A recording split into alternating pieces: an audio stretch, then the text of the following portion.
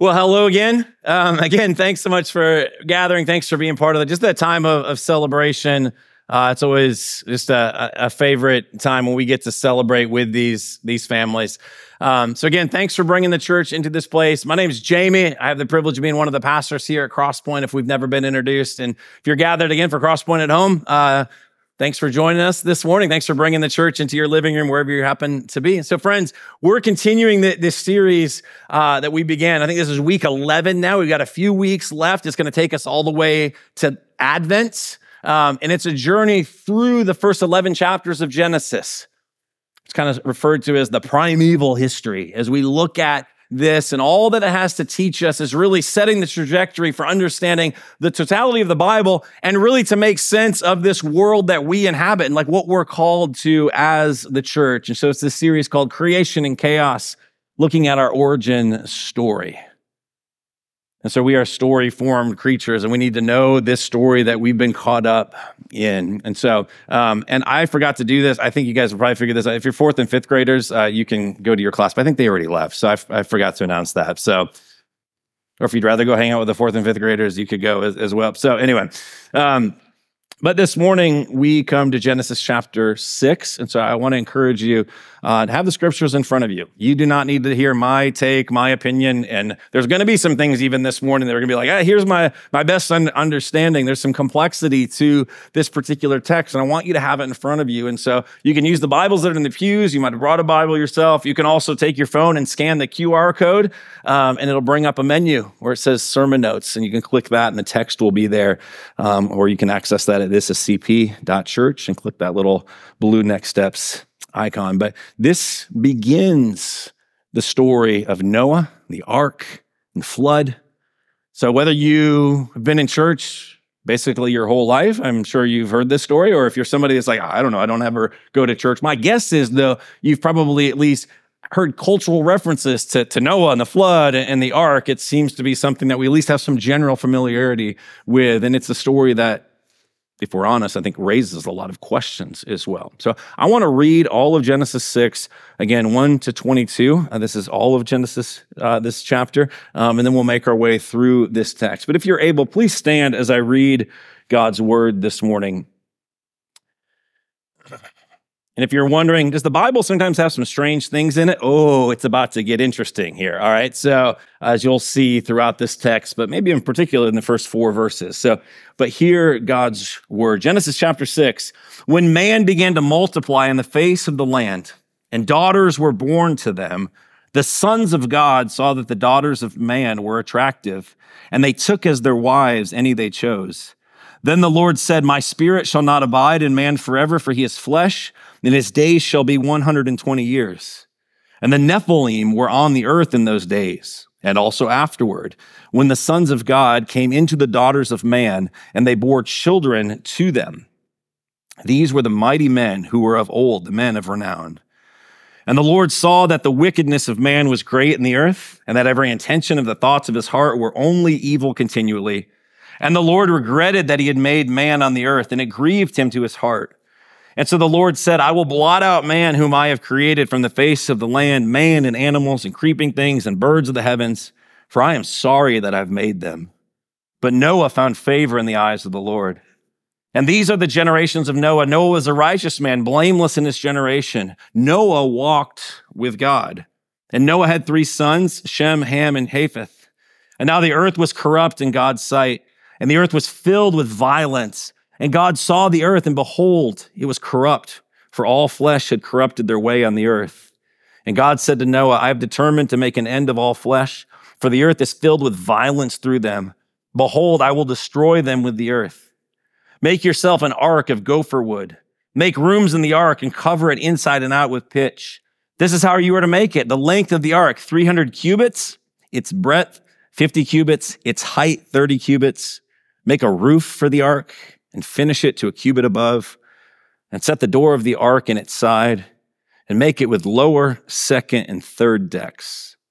For behold, I will bring a flood of waters upon the earth to destroy all flesh, in which is the breath of life under heaven, and everything that is on the earth shall die. But I will establish my covenant with you, and you shall come into the ark, you and your sons, your wife, and your sons' wives with you. And of every living thing of all flesh, you shall bring 2 of every sort into the ark to keep them alive with you. They shall be male and female, of the birds according to their kinds, and of the animals according to their kinds, every creeping thing of the ground according to its kind. 2 of every sort shall come into you to keep them alive. Also take with you every sort of food that is eaten, and store it up, and it shall serve as food for you and for them. And Noah did this. He did all that God commanded him. This is the word of the Lord. You may be seated. So as we get into this, I think it's worth asking, considering, right? Like, what kind of story is this? What's going on in these opening verses, sons of God and the women of this earth and Nephilim, which maybe your translation says giants that are in the land. And then what's all this thing about, okay, there's a man named Noah and he's going to survive this flood, but everybody else is going to die. It raises a lot of questions, doesn't it? And I was listening to a lecture by a man talking about this particular account. And in it, he referenced something. We just gave out children's Bibles, right? And most children's Bibles, I think, will include Noah and the ark. And depending on which one you read, some are more theologically accurate than others. But there's a particular children's book, children's Bible of sorts, that I was not familiar with, that this lecturer, this teacher referenced. And he said, it's called the Awkward Moments Children's Bible. Now, this is not an endorsement, all right? I did purchase it and download the Kindle version of it. I'm not saying you should, so please do not run out, all right, and purchase this. But my understanding is that the author is somebody who grew up in the church and has since walked away from the church, walked away from his upbringing, and has lots of questions. I think if we're honest, right? That's sad. And yeah, I think if we're honest too, like if we pay attention. Think about what I just read here a moment ago. Forget even the first 4 verses about like what's going on there, which we'll get into in a moment. But even like God wipes out all of humanity. Like, at what level is this a children's story, right? Like, we've kind of culturally made it as such. But can we admit, like, it's a pretty bizarre story, to say the least. And in the Awkward Moments Children's Bible, the author says this: most parents wouldn't think twice about reading the story of Noah's Ark to their kids at bedtime, but which version? The cheery, colorful children's version where God chooses Noah's family to go for a boat ride and wait out a bad storm and save all of the helpless animals. Oh, that sounds fun, doesn't it? Or the story of God, our Father, who after losing control of his children on earth through an epic temper tantrum, killed everyone and everything with a natural disaster. All of the other mommies and daddies, all of the other sissies and puppies, dead forever. Right? Now, I spared you the cover art that goes with that, so you're welcome. But needless to say, the drawings were not the former of just like this family kind of out on this boat with all the animals and everybody smiling, right? Like, this is a violent story. Like, what are we to make of this? And so this morning, I want to dive into this. I want to look at what is this, on the one hand, I'm guessing a familiar story, but how do we see it with new and fresh eyes and hear it again afresh? Not so that we grow cynical or jaded or end up where what I just read to you, but to acknowledge this is difficult stuff to work through, but to see God in his grace and his mercy. If you got questions about some of these things in the Bible, welcome, I'm glad you're here. I read this and I'm like, man, how do we make sense of this? We want to be a community where we can ask questions of this and know, the Bible, it's so beautifully, wonderfully surprising again and again and again, and it's telling one story from beginning to end about God's grace. And we're going to see that, even if at first glance it might be difficult to see it. And so to understand God's grace, we have to make sure that we rightly understand how broken things are. And so I want to look at the first 5 verses where really we see this progressive, ongoing, depravity, a lostness, a brokenness, a darkness, a chaos. Things, God had created things in Genesis 1 and 2 to be a particular way, ordered and beautiful. It's what the Hebrew scriptures speak of as shalom. And now it's fractured and splintered, and man, we've already had a brother kill another brother. There's all these things that are taking place. And then we get to Genesis 6, And it's highlighting for us just how bleak things are, how bad things have gotten. And so I will not pretend to give you like, oh, and here's the definitive word on what's going on in these opening verses. But I do want to offer you some things that I've found compelling, some things that I find to be like, okay, I think this is a best guess as to what's going on, but making sure that we continue to stay zoomed out and not get so caught up in all of the details, but rather remember it's painting a picture about our need, of how desperately we need God to intervene. So again, verse 1, I read this a moment ago, verse 1 and 2, says, when man began to multiply on the face of the land and daughters were born to them. Like so far, so good, right? What was the call to Adam and Eve? Be fruitful and multiply. Fill the earth, subdue it, have dominion, right? So this is continuing even after they've been kicked out of Eden, even after Cain has killed Abel, and now there's Seth. Is this another son that's been born? Or wondering, oh, is this going to be this godly line? It says there was this multiplication that was happening. But then we get to verse 2 and it says this, the sons of God saw that the daughters of man were attractive and they took as their wives any they chose. Now, we don't have time to get into all of this, but I don't want to skip this because I think we read this and we're like, hey, what's going on here? So I think we should try and address it. And there have been scholars down through the years who've landed in very different places about this. Lots of scholars that I respect, all right, deeply. Like I'm going to share a view with you that apparently like Luther and Calvin held. And humbly, I would say, I don't know if I hold that same view, even on the eve of the Protestant Reformation, okay? But what some would say is this, okay, that the sons of God is simply referring to, well, that was the godly line of Seth, and they're doing the right thing, but they got caught up with the wrong women, all right? And so there was these women, and so they married them, and so there was this kind of intermingling, that marriage of those that were more from the line of Seth and some from the line of Cain. Things were going badly. That I'm probably not fully representing Luther and Calvin, all right? But generally, that would be kind of a view that would be taught there. You got other people that will talk about, well, this is just some sort of kings they've kind of made some bad decisions and they're power hungry. I mean, we don't have to go into all of those things. But I think one of the things with the scriptures we have to pay attention to is when the Bible uses a particular phrase, a word or phrase, like where does that show up in other places in the scripture? That actually helps us best understand, like it allows scripture to interpret scripture. And sons of God, the literal language here is the sons of Elohim. Elohim, all right, is a word that shows up all throughout the creation account in Genesis 1, all right? This more general name for God that Elohim created. And anytime sons of God show up, well, it shows up 5 times in the Hebrew scriptures in the Old Testament. So you got it right here in Genesis 6, and then there's 4 other times. Again, not time to go and look at all of it, but that would be accurate. That shows up 5 times. And the sons of Elohim, every time it shows up, it speaks of spiritual beings.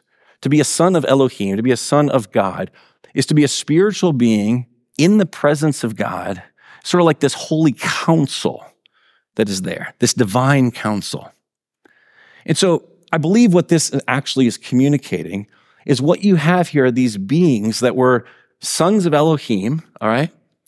We would know them as angels, these heralds, these messengers, these spiritual beings that were created to be in a particular domain. They were created to be in the heavenly realm. But instead, they have now come to the earthly realm. They have moved out of the lane, so to speak, of which they should be in. We'll talk about this more in a moment. And these spiritual beings have taken the daughters of man. In fact, what actually is going on here really seems to be, scholars will speak of like an inversion of what we read in Genesis chapter 3. Genesis 3 is the fall of humanity, right? Let me read to you just verse 6 of Genesis 3. It says, so when the woman, this is Eve, right?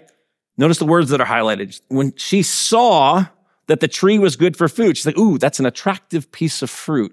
There's something compelling. There's something desirable about it. And that it was a delight to the eyes and that the tree was to be desired to make one wise. So she sees, and then what happens? Next, she took of its fruit and ate, and she also gave some to her husband who was with her, and he ate.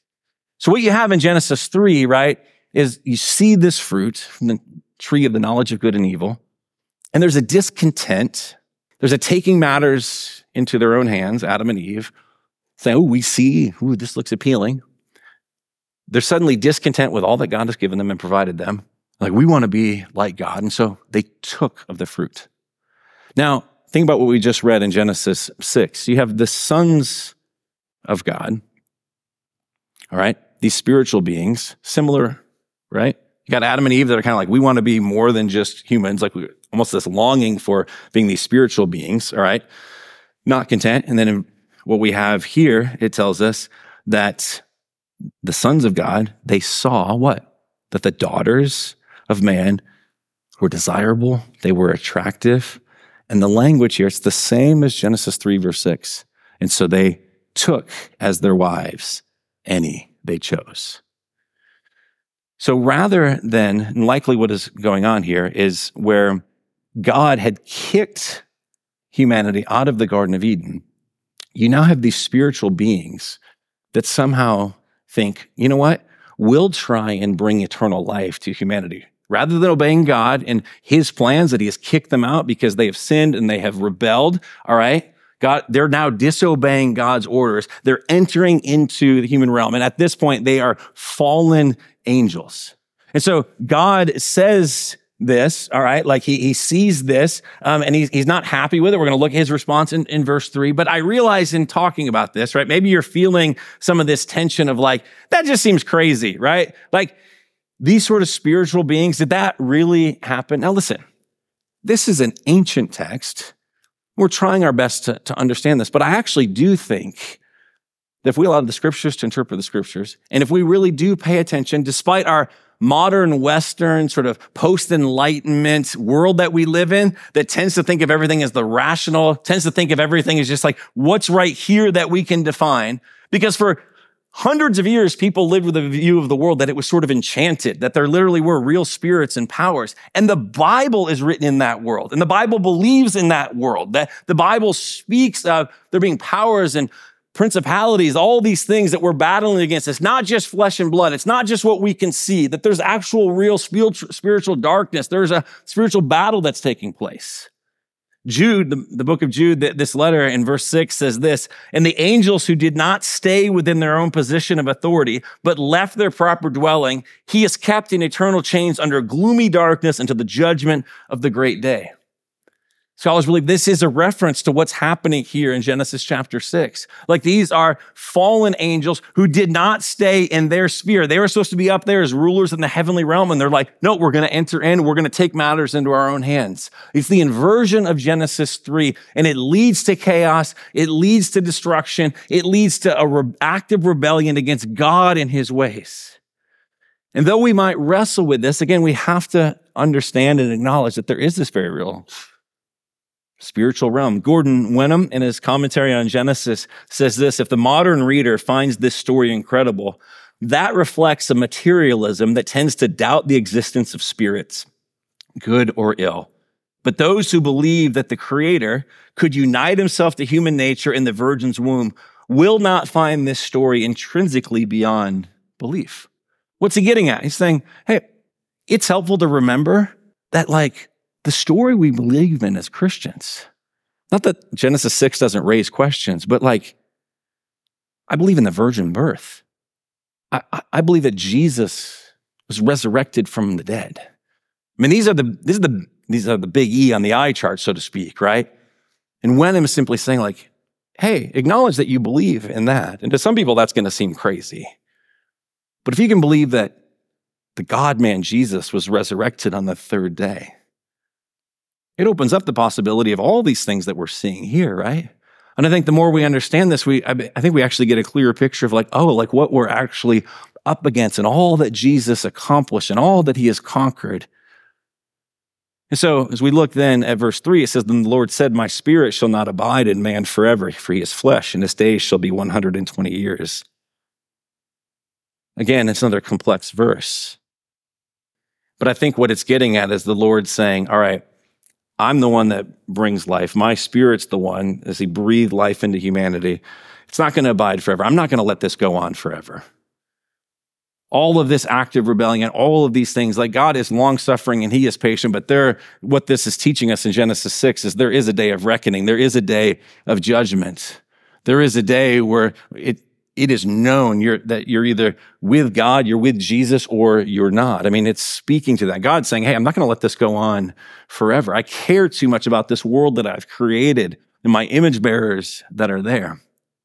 And then when God says, his days shall be 120 years. If you were here last week, we went through Genesis 5, which is this genealogy, which are always the most fun things to go through in the Bible. But as we went through it and you see people living 800-900 years, there are some that have said, oh, this is God speaking to the eventual shortening of life. Because I've yet to meet the person that's like 950 years old, right? Like, oh, somewhere like the lifespan's got shortened. And listen, that might be what this is speaking to. But if we keep reading in the book of Genesis, we'll see people like Abraham and Isaac, Jacob, and others that actually live more than 120 years. So it doesn't seem to be like just like that. Like there's people that live a little bit beyond that. They're not like 800-900, but they're closer to 150, 160 years. What I actually think is going on, and one of the longest held beliefs, interpretation of this, that the 120 years is God saying, all right, the clock is ticking now. Noah, here's my instructions, which we're going to get to in just a moment. But there's 120 years from that moment until the floodwaters are going to come. It's 120 years for Noah to build the ark, to build the boat. But it's also 120 years for the rebellious people to actually repent. And I think it would be fair to assume that as we see throughout the scriptures, when God sends Jonah to Nineveh, 40 days and then it'll be overturned, right? And people repent like God is willing to relent. He desires to extend grace and mercy, the heart of God. But it's 120 years. So there's this 120-year period of time. And then we get to verse 4, and it says, the Nephilim, sometimes it gets translated, the giants were on the earth in those days, and also afterwards. So not only did they exist before the flood, apparently they resurface later on. They're not done away with, so somehow they can appear again. When the sons of God came into the daughters of man, and they bore children to them, these were the mighty men who were of old, the men of renown.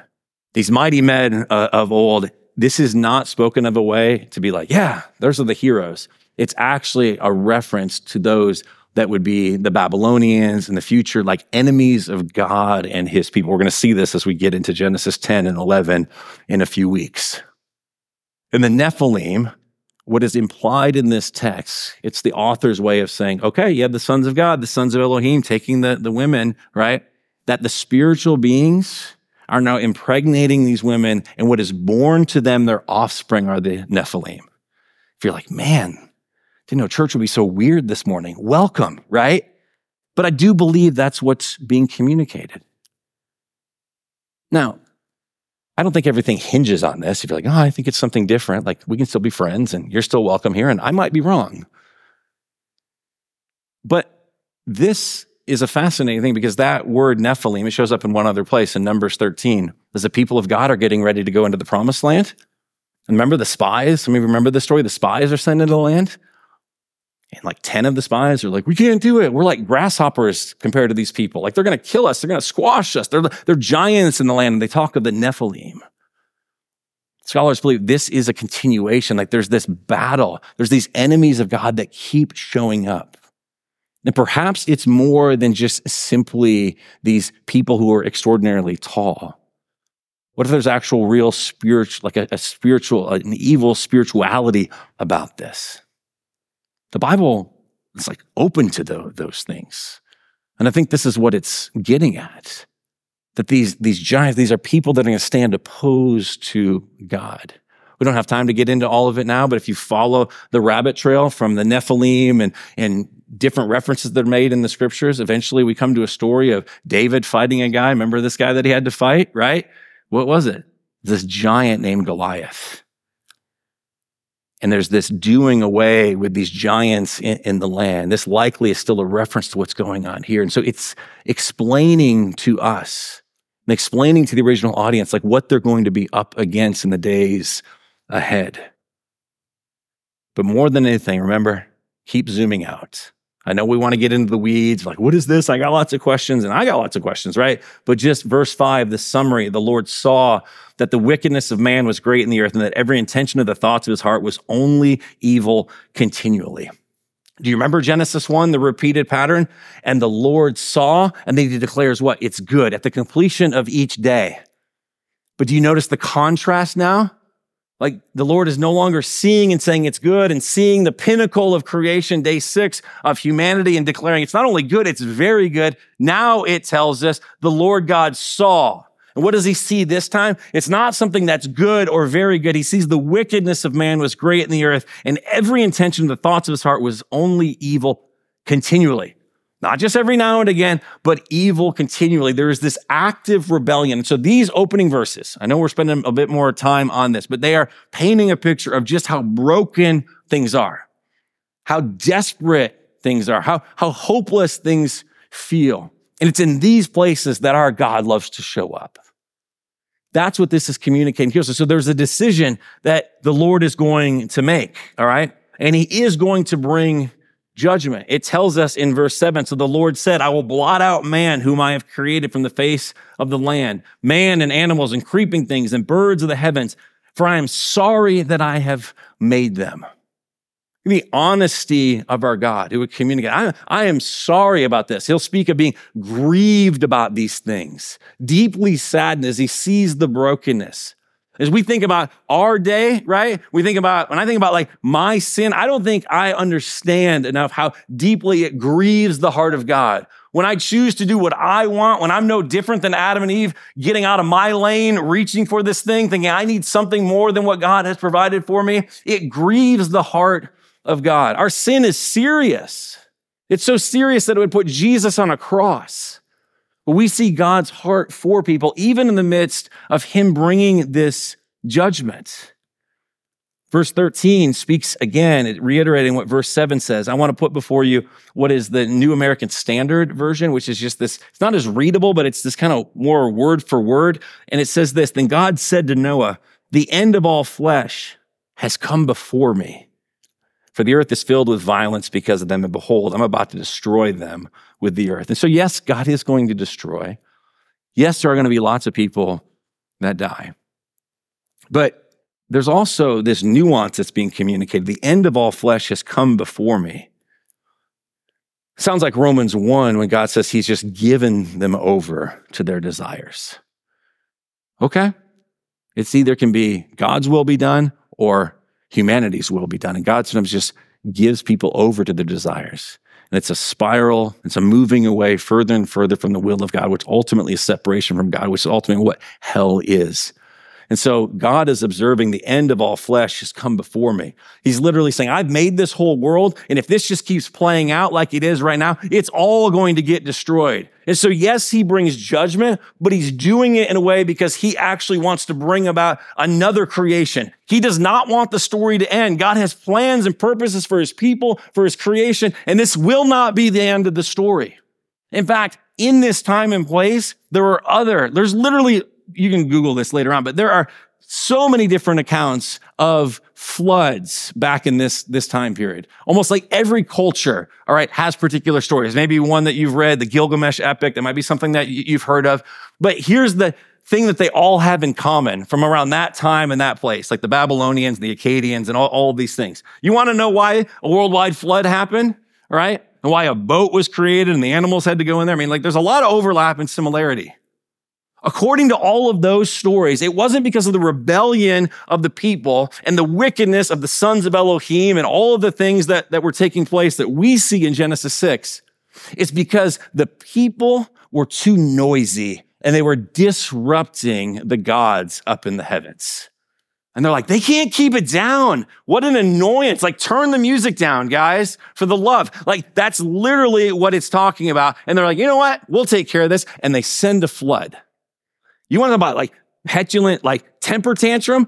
That's the competing narratives. And our God comes in and says, no, I got plans.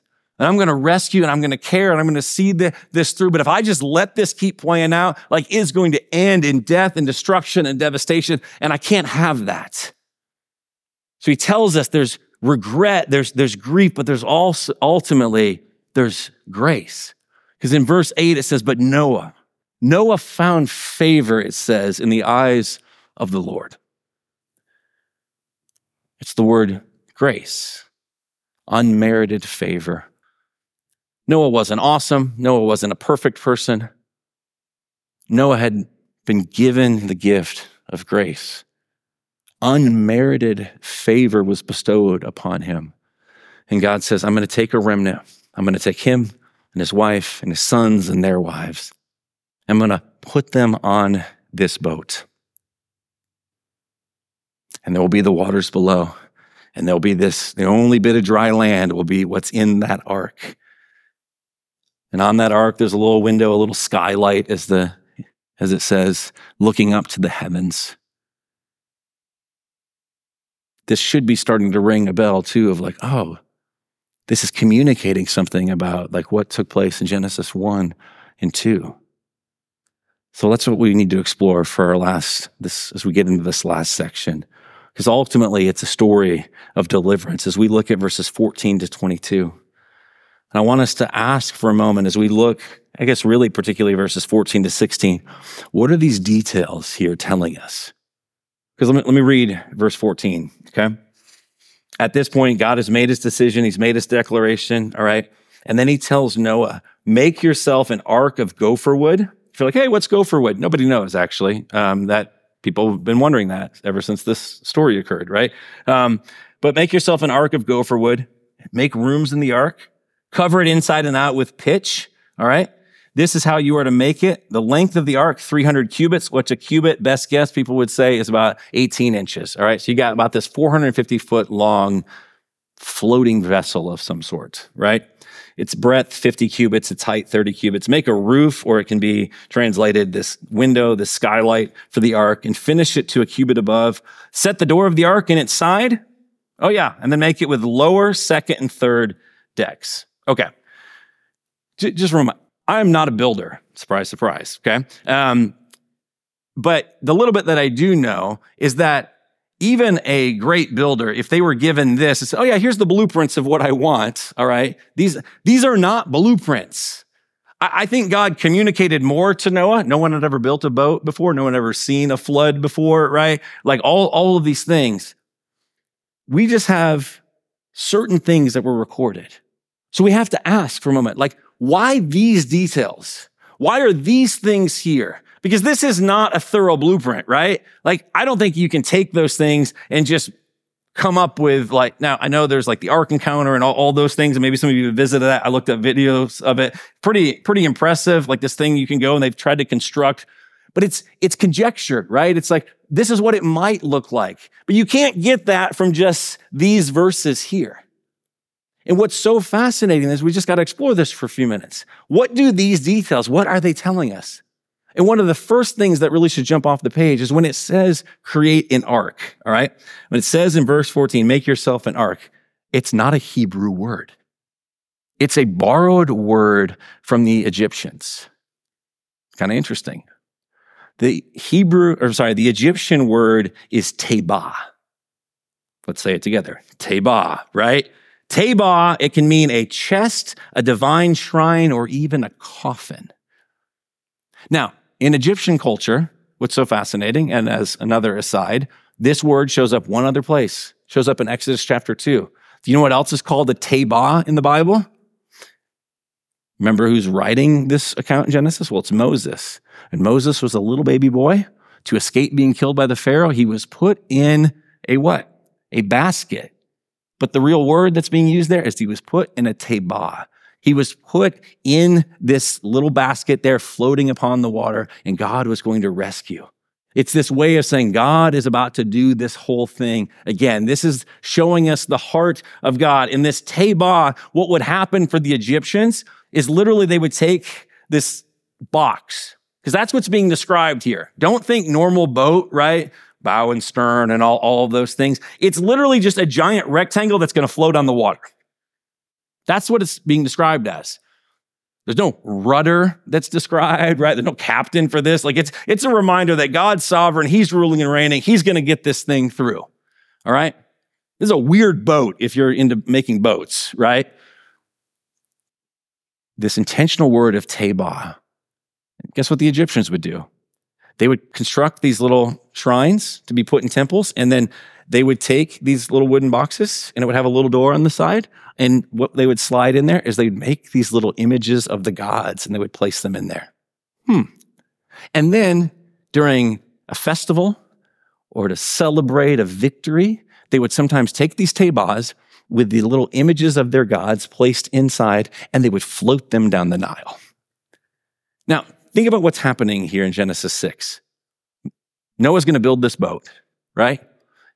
Who's going to go into it from a little side door? Who's going to go into the Tabah but the images of God? And they're going to float across the water.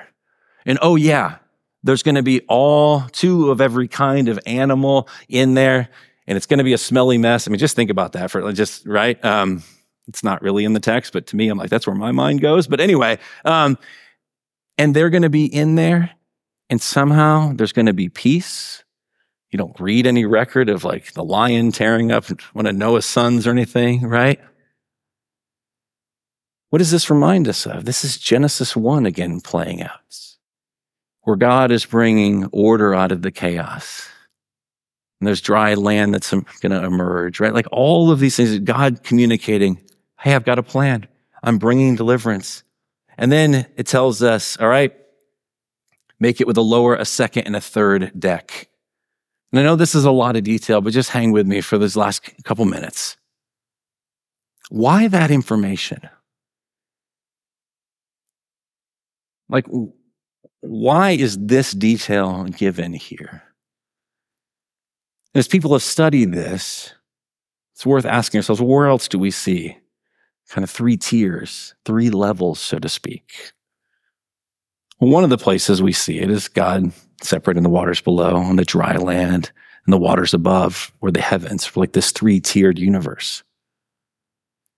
But then as we've studied, we've realized that God fashions humanity and he places them in the garden. Here are these words out of Genesis 2, 8-9, and this will tie to the 3 levels. And the Lord God planted a garden in Eden that's in the east, and there he put the man whom he had formed. And out of the ground the Lord God made to spring up every tree that is pleasant to the sight and good for food. The tree of life was in the midst of the garden, the tree of the knowledge, and the tree of the knowledge of good and evil. Okay, now we read that, and we might not necessarily be thinking 3 tiers, but it's there. God creates the world, he creates the land, okay? But is that where the man is put? No. It tells us that the man is put he's put in Eden. So there's general land, but then it tells us it's building out these layers. He's saying there's Eden, and then within Eden, what? There's a garden. So not all of Eden is the garden. And then within the garden itself, there's the tree of life and the tree of the knowledge of good and evil. And though I didn't read it right now, we read that there's a stream that flows out, meaning that was the elevated place. And so all of this stuff is communicating to us that Eden, friends, was the place, it was the temple. That's how we're to see this. Eden was the place where heaven and earth overlapped. This is why Adam and Eve could walk with God in the cool of the day. That there was this free access between the spaces. Like this earth was overlapped with heaven. That's what we're made for. And so that is being communicated there. And now what is happening is the ark is this symbolic Eden. God is saying, I've not given up on that dream. And I'm fashioning this in such a way. You think about if we were to continue reading in the scriptures and we get into the book of Exodus and we get to chapters 25 to 30, what would we be reading about besides just some mind-numbing details about the tabernacle, right? But the tabernacle, in the most simplest description of it, would be what? Every time they set up, it was 3 tiers. They couldn't make it vertically levels, but they had the outer court, the outer courtyard, and you had the holy place, and then within that, the Holy of Holies. And the Holy of Holies is where God's presence dwelt. It was the overlap of heaven and earth. This was the formula from which, the blueprint from which the temple was built. None of this is by accident. This is all communicating that God's desire is to bring us back to that God is going to make a way. He's not given up on his plan for humanity, for his creation. He sees it unraveling. He sees the direction it's going. He sees the violence, and he reaches down in his grace and he creates this symbolic Eden that will float upon the waters with all of the animals. And he's going to do this work of new creation. This is where the story is heading. But it's beyond what Noah could do, because we know Noah is fallible. We're going to see that in the chapters ahead. But some few hundred years later, here's the beautiful thing. There's this interaction at the beginning of the book of John. At one level, it's fascinating because John records that the Word came and dwelt among us, which can be translated, the Word came and tabernacled among us. That is not by accident. It's like, oh, is that overlap of heaven and earth? Is it going to happen again? Are we going to be able to get back into the presence of God for what we are created for? And then there's this interaction where there's this man named Nathaniel, all right? And he has this encounter with Jesus who's shown up on the scene, the Word made flesh. And he has Jesus say a couple of surprising things to him, where Jesus knew a bit of like where Nathaniel had been earlier in the day. And he's telling that to Nathaniel, and Nathaniel's all impressed. And then Jesus says this, and he said to him, truly, truly, I say to you, you will see. He's like, oh, you thought it was impressive that I knew where you were earlier? This will blow your mind. I say to you, you will see heaven opened and the angels of God ascending and descending on the Son of Man. He's like, oh, you just wait. Jesus is communicating in no uncertain terms. He's come to restore the heaven and earth overlap.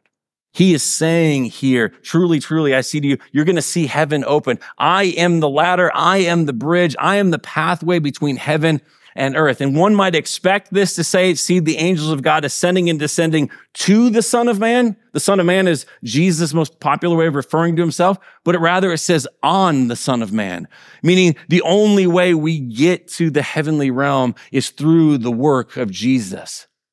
That passageway, he's the portal, he's the access point, he is the overlap. And then if we were to flip the page in the book of John, we get to John chapter 2, and Jesus is looking out over this beautiful building that the Jews called their temple, with the outer courtyard and the holy place and the holy of holies. And Jesus says these provocative words, destroy this temple, and in 3 days I will raise it up. The people mock him and they scoff at him. Like, what are you talking about? This has taken us decades to build. But what is he communicating? He's like, you don't get it, but you will.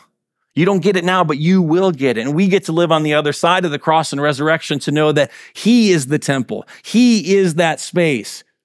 He is the very presence of God coming to dwell with us, and he's bringing us back so that we might be able to be in the presence of God for which we were created for. And he's like, the way that that's going to happen is I'm going to be cut off. I'm going to go to the cross. This temple, I am the temple. I'm the very presence of God, the overlap of heaven and earth, and I'm going to be destroyed. I'm going to be cut off from the Father so that you can be welcomed in. And then I've got this whole new plan that's been playing out from the very beginning. It's not so new, but it's the continuation. And he's saying, not only am I that temple that's going to be rebuilt, but I also am going to invite you to be part of it. Friends, this is what we get to join in, where Ephesians 2 says this, 19 to 22. So then you are no longer strangers and aliens, but you are fellow citizens with the saints, members of the household of God, built on the foundation of the apostles and prophets, Christ Jesus himself being the cornerstone, in whom the whole structure being joined together, what? Grows into a holy temple in the Lord. In him you are also being built together into a dwelling place for God by the Spirit. This is what God has been up to the whole time.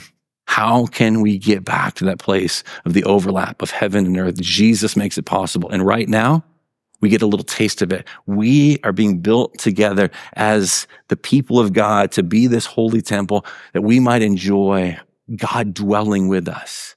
Like, welcome to church. That's what we get to be part of. And as this passage concluded, we'll close with this. Noah did this. He did all that God commanded him. A recipient of God's favor, his unmerited favor, a recipient of God's grace, he lives with a glad obedience. I don't know what the Lord is calling you to, but I do know this. Like, when we walk and surrender to the Lord and his will, that's the best possible way to live. some years ago. We'll bring it full circle, children's Bible, not the awkward children's moment when I did not read that to my children growing up. Neither should you, by the way, just parental warning, all right? But our older daughter is probably about 3 at the time, and we were reading the Big Picture Story Bible, and we had recently read the story of Noah and the ark. And it talked about Noah right there, that Noah had obeyed. He had been obedient. And like we happen to have with kids every now and again, right? A moment of disobedience. And so I remember having to sit her down and be like, Sydney, Mom and Dad love you. And, but this is, we asked you to do this and you didn't do this. And so we extended grace and forgiveness and mercy and kind of did that work. And we're like, do you understand? Right? Do you? And she looked me in the eyes, and apparently in her subconscious had the children's Bible story, I think, in her mind, because she literally looked right at me and she's like, Dad, I will obey. I will build a boat. I was like, sure. I mean, I still haven't gotten the boat yet, but that childlike response of like, yeah, grace, I've experienced it. And like, yeah, let's walk this out. Like, that's the life that we're invited into. And so friends, I'm going to pray for us. We're going to continue in worship. I'll give some instruction in a moment about communion, but we get to walk up together and receive these elements. Be mindful of the fact that God is bringing about the overlap of heaven and earth. Like we get to dwell together. We get to be in the Lord's presence. We're doing that right here, right now. What a gift. Let me pray. Heavenly Father, thank you for your grace and your mercy, your kindness toward us. Thank you that for us in Christ, we have found favor with you. Because of all that your Son has accomplished. It's nothing. All we bring is our sin, our rebellion, our depravity. But Lord, you are our deliverer. And so we thank you for that. And so God, I pray as we continue in this worship service, as we sing songs, as we pray, as we partake in this meal, God, I pray that you would, by the power of your Spirit, that you bring conviction where it's needed. Pray you bring comfort where it's needed. Would you form us more and more into the temple, the dwelling place of God that you desire us to be, not only for our good, but God, ultimately for your glory, the good of our neighbors, for our joy. Do this, Lord, we ask. In Christ's name, amen.